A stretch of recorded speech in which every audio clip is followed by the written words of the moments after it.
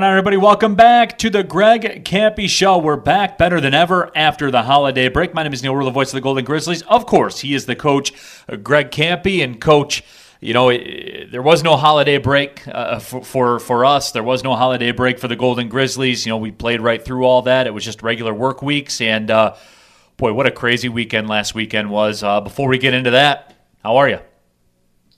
Well, I'm kind of sad right now, Neil. I'm sure everybody is with what's going on in Washington, D.C. And, you know, I'm a firm believer that you don't play your politics public. You know, nobody really cares what I think politically. And I, you know, it's not my position at Oakland University as a basketball coach to speak out on politics, but I think we can all be sad by what's going on. It makes my stomach sick to see that. And, before I came on, I saw video of the first person that got in there and the security guard, you know, what he was confronted with. And I mean, sometimes I think of myself as a basketball coach with a crappy job. I can imagine what that guy feels like today. I mean, I feel so bad for those people and for the people that are trying to protect us. You know, it's a sad day. And, you know, we're going to talk about basketball and we're going to talk about good things in that, but you know, it's under the umbrella of, man, this is a terrible day for us. No, I would agree with that. 1,000 and 1,000 more percent. There is no question about that, Camp. But you know, it's like one of those things that people talk about. You know, for 55, 58, whatever minutes are left here in this show. You know, we'll do our best to try to go the opposite way, man, and talk some college basketball. All that stuff's going to be there at 8 o'clock. You know, it's not going anywhere. There's no question about it. But as we said, he is a coach, Greg Kampe. We are brought to you by the Evans Law Group. Happy to be with you. Happy to be back at it. Remember, you can tweet your questions at any time, and you know, Camp will tackle them. Nothing is off limits. We get to them all. So anything you want to know about with the hashtag AskCampe, fire that away on Twitter. I monitor that as the show goes on and we get into it. But, Coach, you know what a difference a day made. This past weekend against Wright State, they came into the arena on Friday night. They showed why they're the preseason favorite to win the Horizon League, and they were as advertised. And we saw exactly what they're about. And, you know, as you talked about, I mean, they beat you guys by 1,000 in that basketball game. I believe that was your verbiage in the post game. And Saturday comes, you guys bounce back. Jalen Moore takes over the basketball game. You guys get a double-digit win over Wright State. College sports, Camp, they're crazy, man. Well, we got to remember who they're played by now. You know, they're played by kids, 18 to 22-year-old kids that are growing up and to become men. So, you know, things like that are going to happen. You know, one of the things I told our team before the game is Bowling Green's undefeated in the MAC, and they're really, you know, they're picked to win the MAC. And Wright State had them by 30-some at halftime also at Bowling Green. So, you know, Wright State's a team that can do that to you if you weren't ready to play. And I don't know why, Neil. I have no idea why we weren't ready to play after the 2 wins over Detroit and how we won those games. And, you know, Christmas was great. You know, I know everybody would have rather been home for Christmas, but we were sequestered here and you know, we had our own little family Christmas with everybody. And, you know, to play so well at Detroit and to get those 2 wins after this way the season had gone, I thought we were going to fly into Wright State. I didn't know if we would win or not just because how good they are, but I thought we'd play great, and it was completely the opposite. I mean, it was, you know, our feet were stuck in the mud. A perfect example is on Saturday we turned Wright State over 19 times. We're averaging about getting 16, 17, 18 turnovers a game with our athleticism and how hard we've been playing. And one of the things I've raved about this team is how hard we play and how many floor burns we get and how many guys are diving on the floor and getting loose balls and things like that. In the Wright State game with 5 minutes to go in the first half, we'd turned them over 2 times. And honestly, they did not come out. They came out and started that game about 2 for 9 from the floor. We missed 5 point blank shots at the rim. We couldn't make a shot. It frustrated us. We had no legs. It was just, I just couldn't understand it watching it. And a lot of people probably thought that after the game I was probably had some choice words for him in that, but I didn't. I really didn't. That game was over and we had to move on to the next game and believe in ourselves. And the kids did, and they came back and we played great Saturday. I mean, first 15 minutes of the game, we looked like a team that could do a lot of damage. Camp, was it a situation too where when you have these back-to-back games and you have 2 games in 18 or 20 hours, was that a little bit of a blessing this time around in that to where it had hurt you guys, I think, in Chicago, in terms of energy that you had available in the second half? On the other side of it, was this a situation where it was good to just let that lay, and then 18 hours later you come back out there and play again and you put that behind you? Did that serve you guys well? Well, I think we're all going to analyze this, and I hope we're never in a position to do this again. I just hope that we're never putting kids in a position like this again where that, I mean, if I'm Wright State, I've got a lot of questions to ask myself. Why, were we not ready? Were we, and then we're going to analyze it a different way. Everybody's going to analyze things from their perspective, and we're all going to analyze it differently. And so I think it has to play out for the year, and you have to look at it. But yeah, Neil, I think the ability to come right back and play them the next day, if we were really that bad of a team, I would tell you no. But I think we're not better than we played Friday. We're way better than we played Friday. And so the ability to bounce right back, get back up on the horse and ride it, I think that played good for us in this particular case. I will say this. Last year we lost to UIC at home by 30 or so, and we finished the season a month later at UIC and won. So, I've seen it both ways to come back like that. To turn it around in less than 24 hours and play that way is pretty an amazing feat. And I got to give our players and my coaching staff a ton of credit. And I tweeted this out a day or two after the game. But my only regret to the whole thing is that the Grizz gang wasn't there to witness it, because that was one of the better wins I've been associated with in the last 5 to 10 years. Coach, you talked about that in the coaching staff and really what happened. And I'm not asking you to give a game plan away or give a secret away, obviously. Speaking more in generalities, did you guys see something in that film on the first day? Because I know, as you and I have talked about it all season long, you said us, I focus on what we're doing, because we have the limited amount of time that we have. That's really all that I can do is focus on what we're doing. Did you guys see something, and again, without letting Scott Nagy know what you guys were doing, did you see something that you felt you were able to take advantage of that you didn't see the first night? Well, we were gonna have a walkthrough on Saturday, and we canceled it because there was nothing there they did that we didn't expect them to do. There was nothing there that, the whole problem, as bad as we looked defensively and the whole problem was our offense. As we talked after the game, our defensive numbers were not. We held them to 5 or 6 percentage points below what they normally shoot. I'm talking Friday now. Right. We had them below their 3-point shooting. When you get blown out like that, the team usually has a 60% day. They make 50% of their threes. They shoot 20 more free throws. That's how blowouts occur. That didn't happen. The blowout occurred because we played offense like they were a college team and we were a 8th grade B team somewhere. It was that bad offensively, and the defense was not bad. So we had to pick up a couple things we did to change it. Is we pressed. Now it's easy to press when you score. The night before we couldn't have pressed because we never scored. But the press took them off their spots. It was a conservative press. It wasn't meant to, to steal the ball, although we did get 14 steals. But what it was meant to do was them get the ball across the half-court line with about 22 seconds left on the shot clock.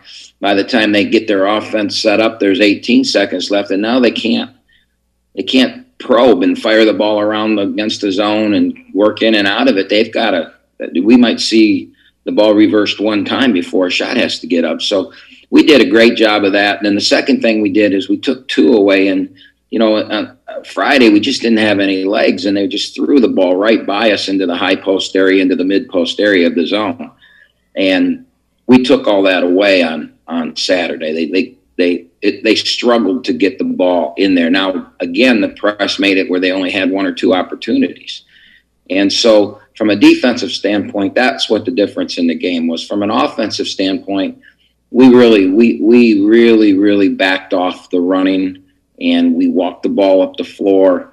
We don't ever want to not run because of Jalen's ability to, in transition, to come off a ball screen and get to the rim. But what we did is we really focused on running offense. And that on the night before, we ran no offense. We just played one-on-one and took crappy shots, and everybody was trying to just make a basket to get things going, and we didn't play good offense at all. And I thought Saturday we played the best offense of the season. Coach, when you guys do that defensively, real quickly before we get to the first break, when you guys do that defensively, is the goal of that, and you outlined some of the goals for it, but I think the one thing that it does, when you guys just pick up that little bit of pressure, as you said, not to turn you over, just to kind of speed you up a little bit, when you get into your offense, if you're Wright State, who is very patient, who has shown time and time again that they will not settle for a bad shot. They will get the shot that they want. Do you find that really turns the screws on them a little bit when they start that offense, as you said, at 22 seconds as opposed to maybe 28 seconds, to where they maybe will lose some of that patience that's their trademark? Yeah, I don't know if Rookie is agreeing. I don't know if you can hear Rookie barking. I heard him, yeah. I think she's agreeing with you. She's hearing something. I hope it was you, but there's no question what you're saying is right. And now to be able to do that, you got to score the ball, don't you? Right. You got to score the ball, and then you've got to be aggressively conservative, which that's a hard thing to teach kids to do. When you have Micah Parrish at the front of that zone, he's a one-man wrecking crew, so he can apply pressure and not make it easy, and yet you can still be conservative and not trap yourself into an easy shot. And what I mean by that is, around half court or just on the other side of half court, you trap the ball and they beat the trap and find a 2-on-1 or a 3-on-2 situation. And that's what we don't want. So it's a conservative press, but you've got to be able to pressure, and Micah Parrish is really good. And I will tell you this, Kangu did a great job down the stretch in that press. And Jalen Moore stole the ball at I think it was a 6 or 8 point game, and he stole the ball an inbounds pass when they were going to let it roll up the floor, which was just an intelligent play, and it ended the game. And so we really did a great job in that conservative press, and I think it was the key to winning. There's a lot of things that happened, but Wright State still kicked our butt on the glass. But that's who they are. They're like 3rd or 4th in the country in rebounding. That's what makes them great, is their size and bulk, and Tanner Holden and Loudon Love and the way they rebound. So we knew that was going to we knew that was going to be a problem for us. And so you have to find other things, and the other things where we ran great offense, we got great shots, and then the zone press really was the factor in us winning.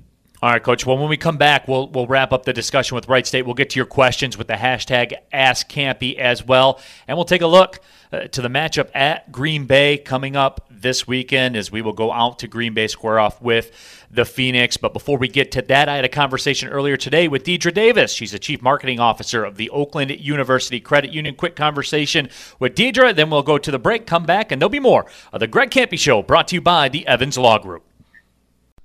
Neil Rule, the voice of the Golden Grizzlies, and I'm joined by Deidre Davis, the Chief Marketing Officer for the Oakland University Credit Union, a perfect fit for Oakland athletics, seeing as you guys have a branch right in the Oakland Center on campus. So Deidre, tell us more about the Oakland University Credit Union. Sure. Well, the credit union has partnered with Oakland University for over 60 years, and we're really committed to making a positive impact on the students, faculty, staff, alumni, and of course the fans of the university, because we really believe that by us investing in the university and in the local economy, we help create a place where people are proud to live, work, and visit. And so as a credit union, which is owned by all of its members, and in our case, we have about 300,000 members, we have products and services to fit every need, low interest rates on loans and higher deposit rates you typically see at a larger financial institution. And we have 21 branches, including 5 in Oakland County, with a regional office under construction just down the street from Oakland University. We have more than $5.7 billion in assets, making us the 3rd largest credit union in Michigan and the 46th largest in the nation. And we have about 900 employees to help serve all of our members. And certainly the one that everybody recognizes is the one on campus at the Oakland University, the OC in the center there. But that is interesting. I mean, you guys are a brand that's all around this local community around Oakland. Yes, we have locations in Auburn Hills, Berkeley, Clarkston, like you said, the Oakland Center, and also in Ortonville. And we just opened a couple weeks ago our newest branch in Clarkston. It's on Sashabaw Road, so it's a really convenient location when people are out and about running errands and so forth. And all of those are full service branches with ATMs and video teller services available. And so really convenient. And then, like I said, we're also constructing a regional office down the street from Oakland University, and that is slated to open in very late in 2021. So we're looking forward to that. Certainly, Deidre, this year was very challenging for many consumers. Your customers, your clients, certainly no different than that. What did Oakland University Credit Union do to step up to address those needs? Yeah, so you're absolutely right. It was and is challenging for so many individuals, and so we were offering loan deferments. We waived fees. We offered really low-rate member assistance loans, and then we also participated in the PPP loan program for business members. And then additionally, we introduced a new account called Savings Builder, and this account was created to encourage members to establish an emergency fund. So a staggering statistic from Bankrate.com is that 28% of adults don't have any funds set aside for unplanned expenses. And so we want to help change that and help improve the financial lives of our members and our community members as well, because not having that emergency fund, especially when something like a pandemic, which was obviously so unexpected, hits, it really can cause problems in people's lives. And so having that emergency fund can help to ward off some of those inconveniences, so to speak, that can happen. Deidre, we talked about the pandemic, and certainly that had an impact on how you guys operate. What did you guys do digitally to help out customers? Because let's be honest, I mean, we know where this marketplace is going. Digital's a must. Yes, absolutely. So we've always believed in investing in technology and innovation, but this year we or I should say last year, since it's already 2021, but we really stepped that up. We created an innovation center within our credit union so that we are able to quickly pilot and partner with different fintech companies and test those products and services out, and have our members be parts of the pilot programs to see if they really are viable for the credit union. And so in addition to several that we have in pilot right now, we also introduced video chat. So that's a way for members to talk face-to-face over video with our employees. They can open new accounts, they can order checks, they can initiate wire transfers, apply for loans, so many services. We also implemented video tellers at more of our locations, and we added tap-to-pay technology to all of our credit and debit cards, making that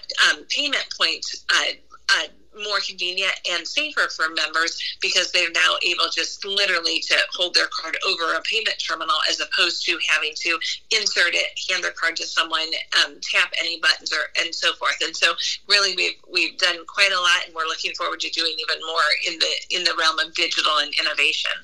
Deidre, some of the services that you guys have going on right now, I mean, when you look at it, certainly there's a housing refinancing boom that's going on. But it's not just mortgages that can be refied. You guys are very active in auto loans as well. Yes, absolutely. You're so right. There is. It seems that the mortgage refi boom going on, and so if you do have a high rate, this is a great time to take a look at refinancing. You can potentially save thousands of dollars, and then also auto loans. So we've got a great special going on right now through the end of January. Rates as low as 1.99%. So if you've got an auto loan somewhere else, paying a higher rate, again, look to see what you can save. And then we'll soon be having some grand opening specials that will start on February 1st, and those are to celebrate our Sashaball branch. So be on the lookout for those. And then something else we do to help support local businesses is our local loyalty program, and that's where we have partnered with area businesses, and by using your OU Credit Union debit and credit cards at those, you'll receive a discount. And you can find all of those at our website, which is oucreditunion.org. Deidre, thank you so much for your time, and we appreciate your support of Oakland Athletics and the Greg Kampe Show. Thank you. Back to the Greg Kampe Show, brought to you by the Evans Law Group. He's a Coach Greg Kampe. My name is Neil Rule, and after today's Greg Kampe Show, Coach will be on an exclusive Zoom session. That's an exclusive opportunity for season ticket holders and Champion Club members, and you can learn more about being a Champions Club member and supporting Oakland Athletics at goldengrizzlies.com/Champions Club. So, Coach, we'll knock this down, I guess, the appetizer for that, and then you'll talk to the season ticket holders with the members of the Champions Club.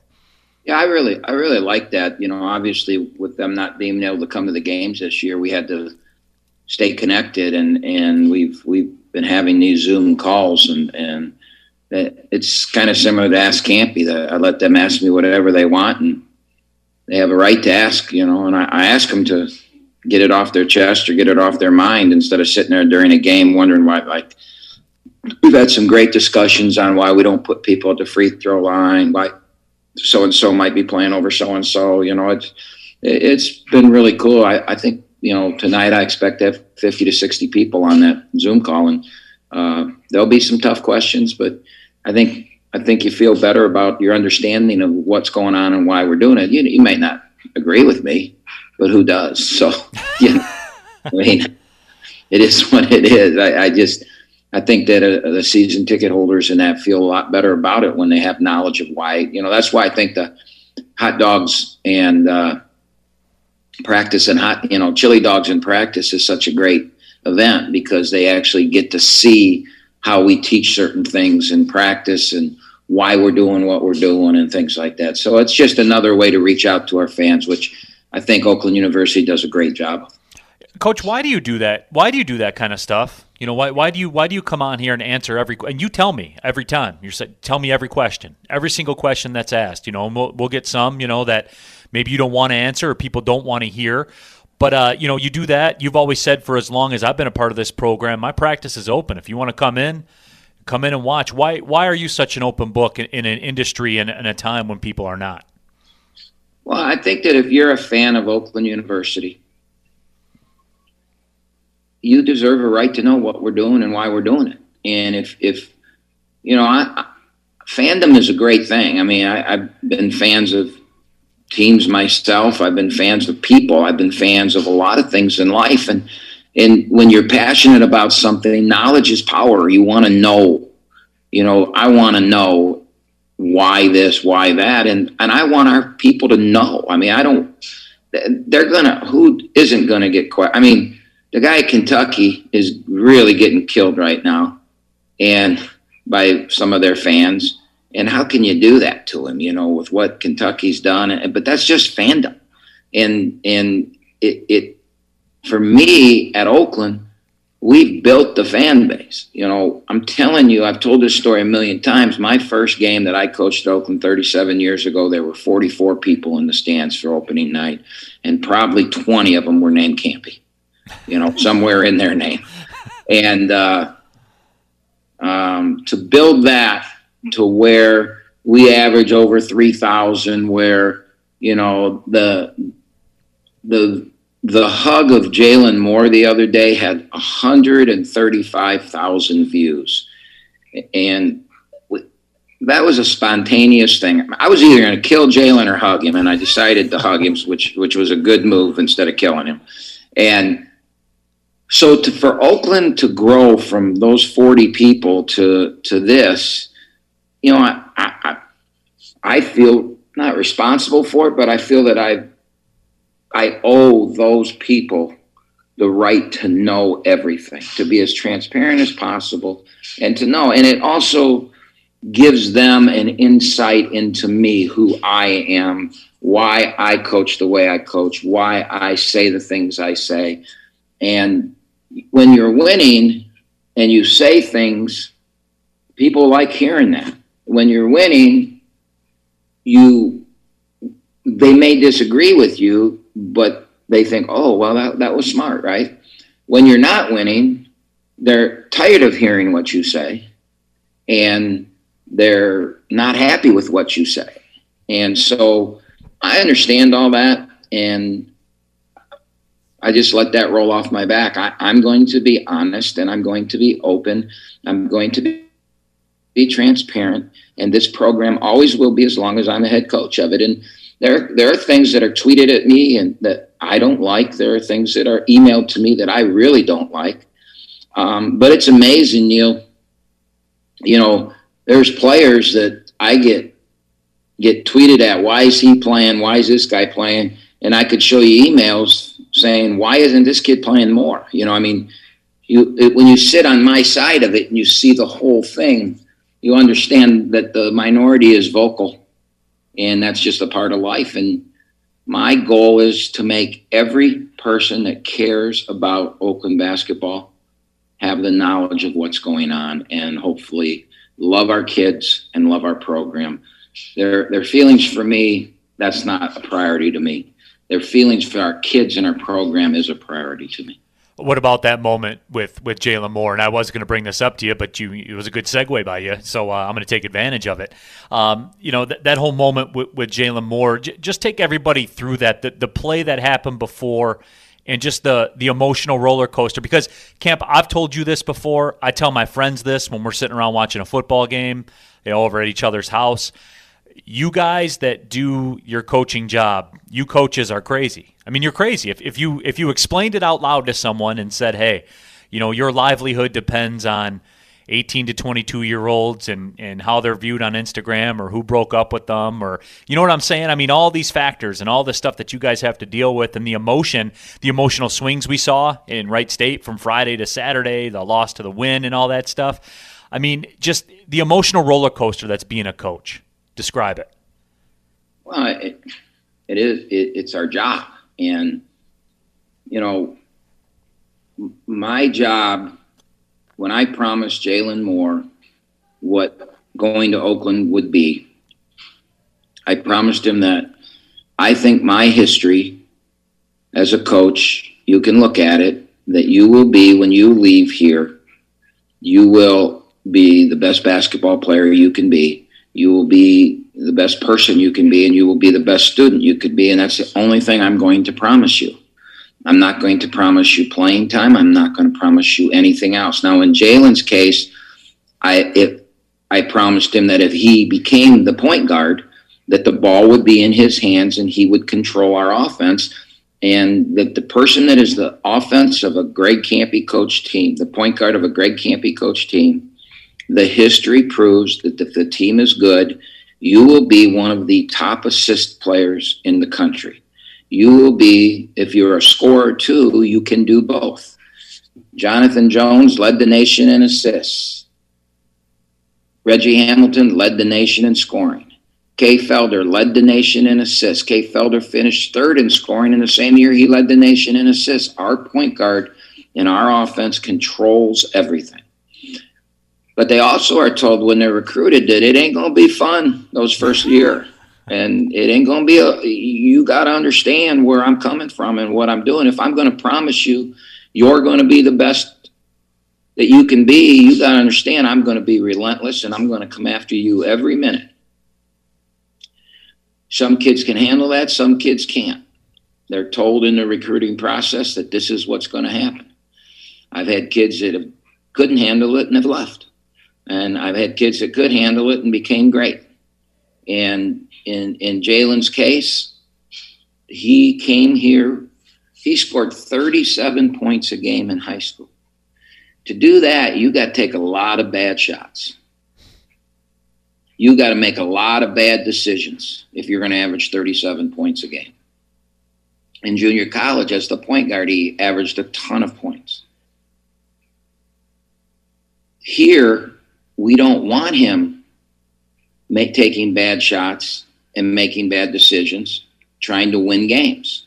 We want him to learn how to win those games through his natural talent within the framework of what we do and in the framework of all the other players around him who are good players.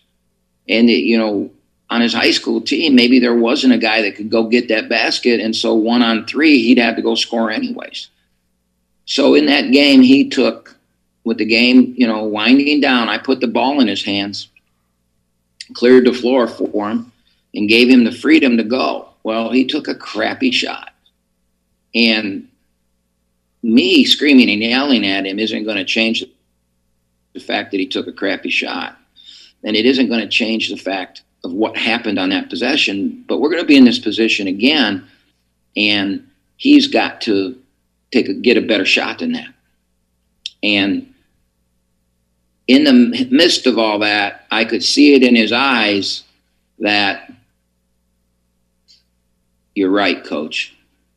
And I had to reward that. You don't usually see it in their eyes while it's happening. You usually see it in the film room the next day or at practice when you talk to them and you go over and you understand why I came after you like that. Do you understand what's purpose? Because in the heat of the moment, they don't usually understand it. They get embarrassed or the game's over and their dad tells them, why would that coach, So for his eyes, I could see it. And so I backed down and just hugged him. And it was spontaneous. It wasn't meant for anybody but the two of us. And the fact that it got captured, I guess that's sports. And, it is what it is, as we say a lot, it seems, today. That is the case. All right, Camp, we'll take our next break. When we come back, I want to give the due diligence in the time for the Ask Campy questions on Twitter. Remember, even right now, if the one pops in your head, fire it off on Twitter with the hashtag Ask Campy. I'll read them all. We'll get to all of them. We'll preview this weekend's matchup at Green Bay as well. Got a lot to get to here as we come down the stretch. The second half of the Greg Campy Show coming up next, brought to you by the Evans Law Group. The Greg Campy Show brought to you by the Evans Law Group. He is a Coach Greg Campy. My name is Neil Rule. Happy to have you with us on 106.7 HD2 on the radio side and also Wild 106.7 on the iHeartRadio app. Nick Morgan, Kevin McCann back in our Real Team Real Estate studios, pushing all the buttons, making everything run smoothly. It's time for the world-famous Ask Campy on Twitter with the hashtag Ask Campy. We get to all those questions. At Oakland U Fan, Coach wants to know if a win by Oakland means that Detroit would win a conference championship, would you pull a Coach Peterson and sit your starters in the second half of a tight game, the way that the Eagles coach did against the Washington football team? Well, that's a loaded question. They're all loaded questions, Cam. 10 years ago, probably for sure. I wouldn't even have batted an eye on it. I think, to really know the answer to that, I'd have to be in the moment, and it'd have to happen. I don't think there's anything within my body that would ever allow me to lose on purpose. So I don't see it happening. Would my mind tell me to let it happen? It might. It might.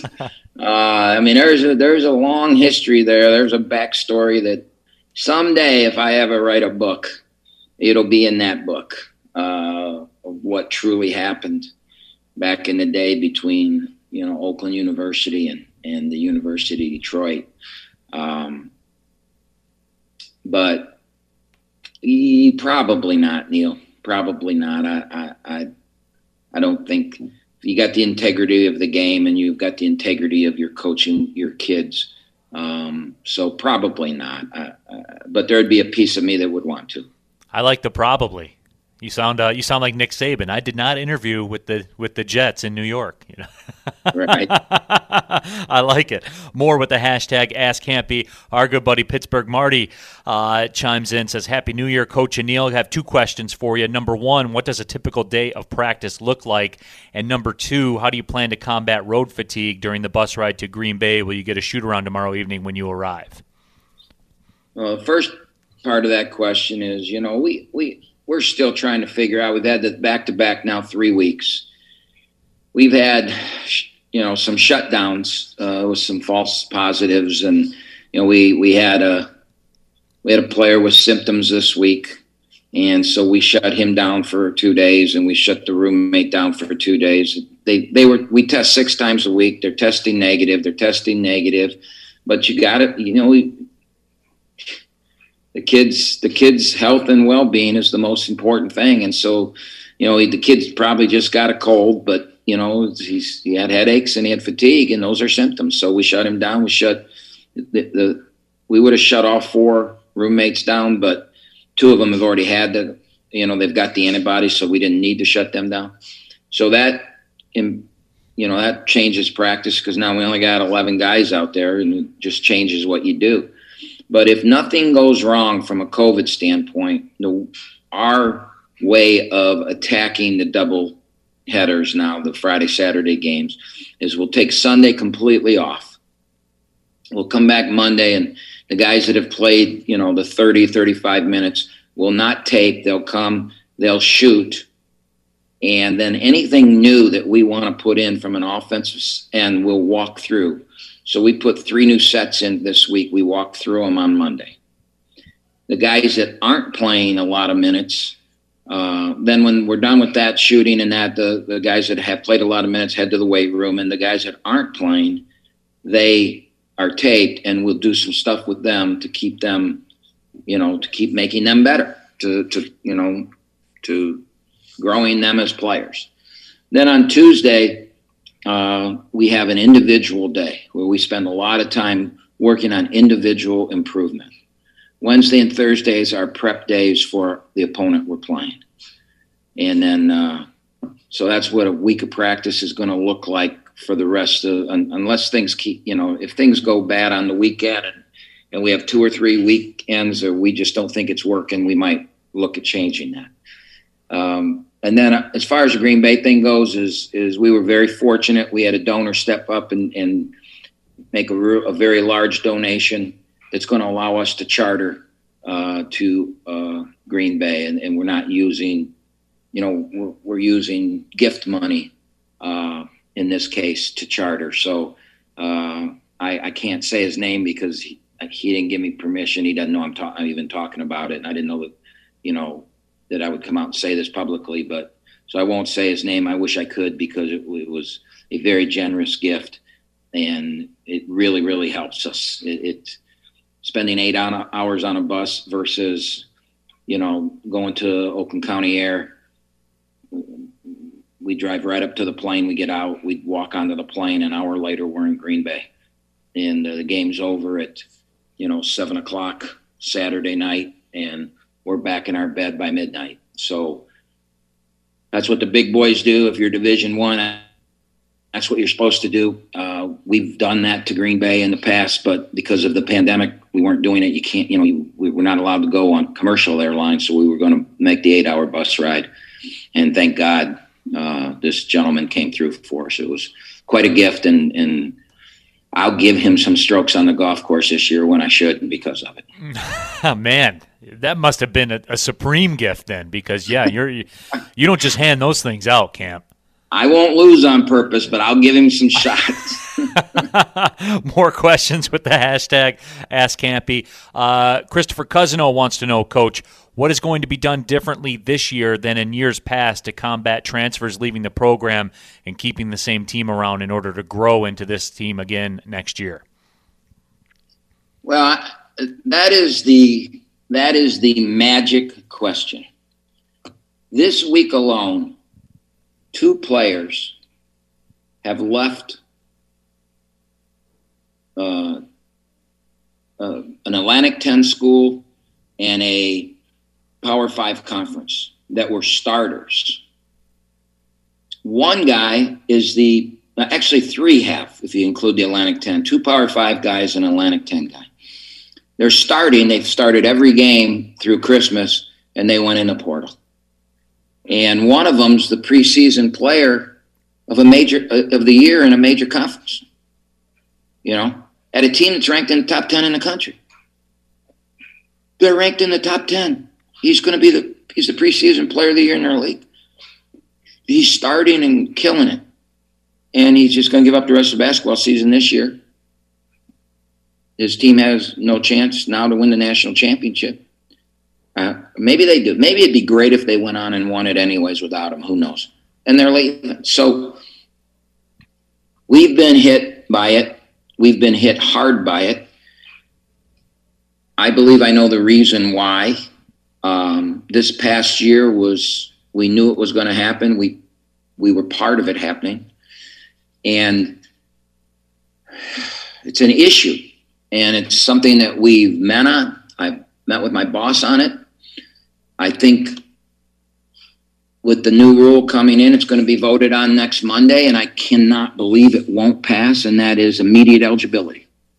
So when this season's over, any kid in the country can go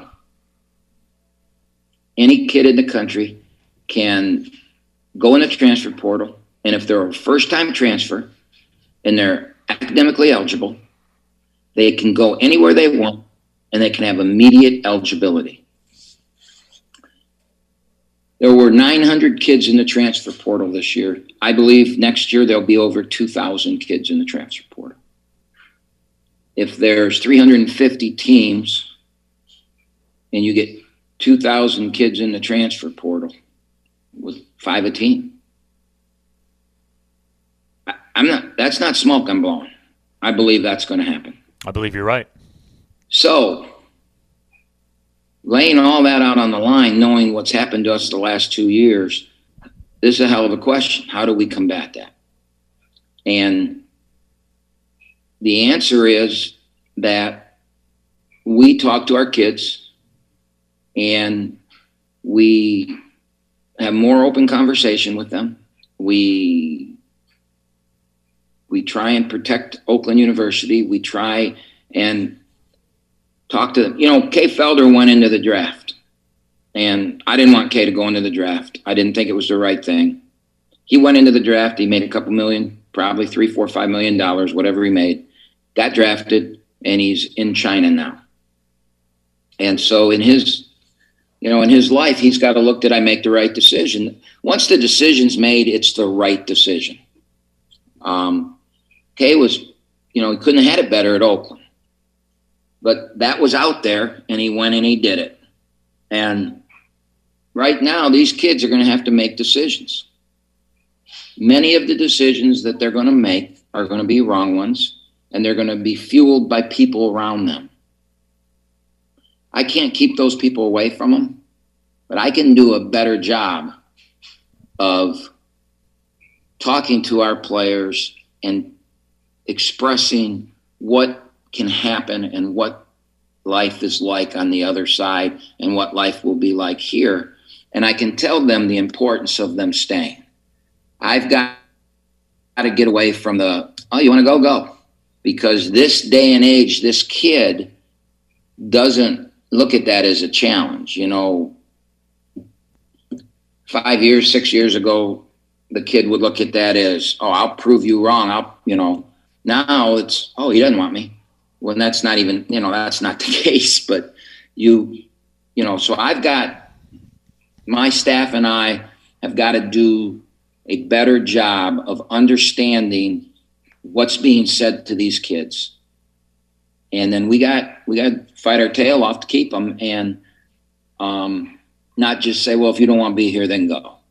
Which is how I've always gone about it, because we put our life and soul into this thing. I believe we put our heart and everything into these kids. And then, there's always something better out there.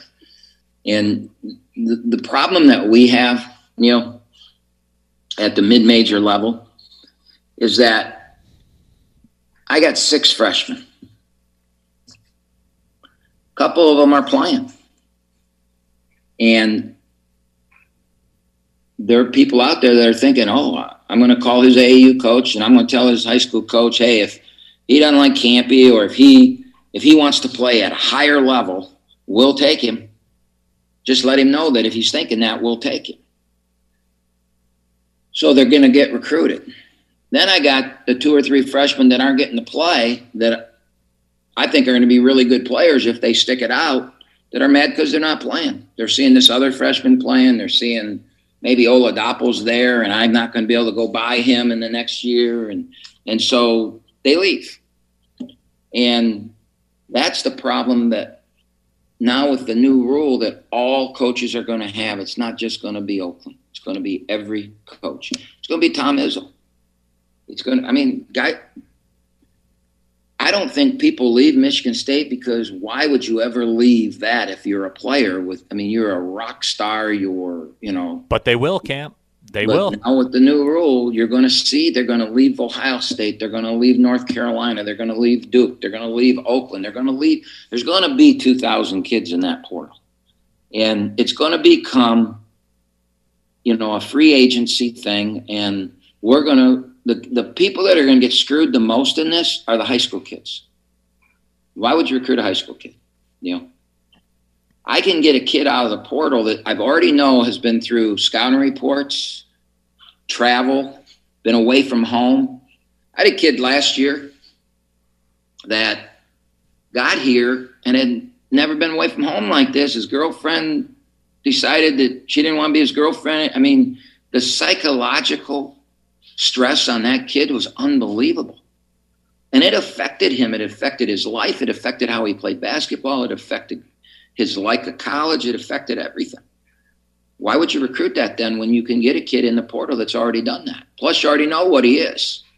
A lot of high school kids, we didn't know what Trey Townsend was.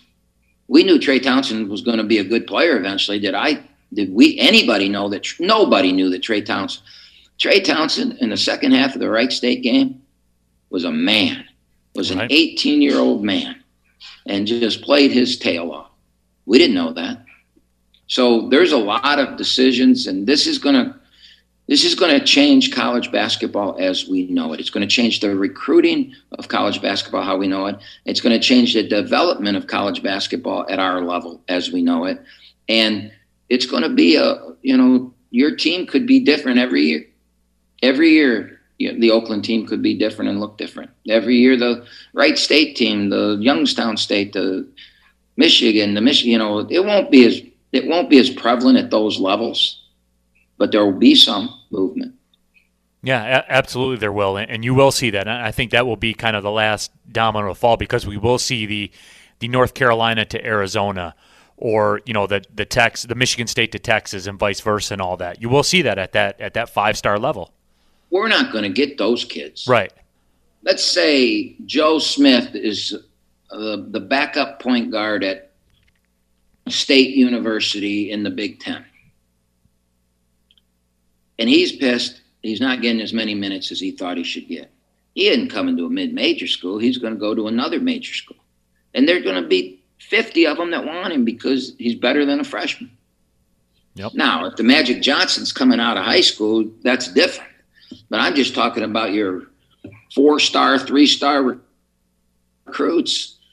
Why would Michigan State take a 4-star or 3-star recruit when they can go pluck a guy off of UCLA, Right. A guy off, or let's say the bottom of the Pac-12, a guy who's, all Pac-12 at Washington State with no chance to ever win anything because they finished last. What's that kid going to do? What's all the people around him going to tell him to do? And it's going to get his coach fired because he recruited him, he developed him, and then he's going to go play at, I call names. I'm not saying it's Michigan State or it's Michigan or it's Texas or anybody. You say it for effect, right? For effect. Yeah, I'm just rhetorically talking about the top teams. The teams that could win your leagues and go to the NCAA tournament, go to Final Fours, and that's what kids want to do.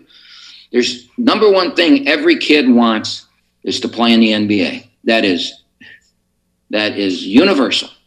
That's their number one thing. Can you get me to the NBA? Number two is I want to be in the NCAA tournament. I want to be in one shining moment. and I want to be that shining moment. That's what the kids today think. No kids out there going, man, I'd just be great to be on a team. Wouldn't it be great to be play college basketball? Wouldn't it be great to get some minutes? Wouldn't it be great? Ooh, that'd be so cool if we could win the league. If we could. Nobody thinks like that. No one. Can I get to the NBA? And can I be that one shining moment in the NCAA tournament? Absolutely. That's as you talked about, 350 teams times 15 players, whatever that number is, because this isn't a big math show here. You and I work hard to make sure that there's not a lot of math involved on this show. Whatever that number is, that's the amount that think that. Final question here with the hashtag AskCampy as we get ready to wrap up the show. Matt from the Horizon Roundtable wants to know, says, Coach, I don't want to use the word seems again. What have you seen, or we have seen more of Zion and Kangoo in the past few games? Do you anticipate seeing them continue to get at least 10 minutes per game? I don't anticipate anybody getting any minutes. I don't think that way. Matt, here's why you've seen more of Zion and more of Kangoo, because they're playing good. Zion won the Detroit games for us. If he hadn't come out and made shots and played like we believe he can, he wouldn't be playing. I'm not going to play somebody because we think they can be good. They have to earn their right. They earn and they do it through practice, and then they get the opportunity in practice, and then they get the opportunity in the games. And if they do it, they play more. And then when they become comfortable and they've proven they can do it, then they play a lot, and then they can still play even when they're not playing well. Because they've consistently given us good minutes. And both Kevin and Zion have played extremely well. One of the things that helped them both was Lampman's injury, because now, there wasn't, okay, you're not doing well, I'll give Lampman a chance to do well. Lampman's not doing well, I'll give Kangoo a chance to do well. Kangoo's not doing well, okay, Zion, you can go get another chance. That was just the two of them. And I think they're very good players. I think Zion, he just needs time. He needs to get comfortable. He needs to prove it. And Kangoo just needs to play like he practices, because Kangoo's one of the best practice players we have. But he gets a little bit, excited in games, and he wants it so bad. Nobody works as hard as Kevin Kangoo. He really wants to be good, and he's a great kid and a great leader on our team. Nothing would make me happier than Kevin Kangoo playing 40 minutes a game and, reaching his full potential and being the happiest kid in the world. Nothing would make me happier than that. But my duty is to win games and to play the best players and play the guys that are playing the best and the guys that will help us win. And so they're given opportunities, and if they play well, they get better opportunities. And if they continue to play well, they get lots of opportunities. So that's why you're seeing more of them. Rashad got in foul trouble, and all three, Lampman, and Kangoo and Zion, got a lot of minutes this weekend. And what they did by showing me that is, okay, now I don't have to play Rashad 38 minutes. I don't want to play Rashad 38 minutes. I'd like to play him 30. And I can play him 30 if I'm getting 15 good minutes from Kangoo and 15 good minutes from Zion and 15 good minutes from Lampman. Then I can play him 30, and eventually I'd like to get Jalen Moore down to 34, somewhere in there. So that's how it's done. It's not, I don't predetermine going in, I'm going to play this guy this many minutes, I'm going to play that guy that many minutes. It's just every game's an entity in itself, and how they're playing will determine their amount of minutes, and then how they've played over time, so that, you earn the right to play poorly. And that's a goofy statement, but it's true. You earn the right to play poorly. All right, Camp, final minute of the show here. Green Bay this weekend. Amari Davis, last year's Freshman of the Year.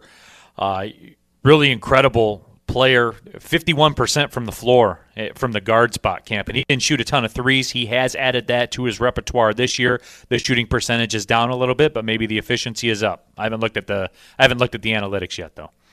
Unbelievable backcourt. PJ Pipes is playing MVP-like year. He's out there with an MVP-like year so far.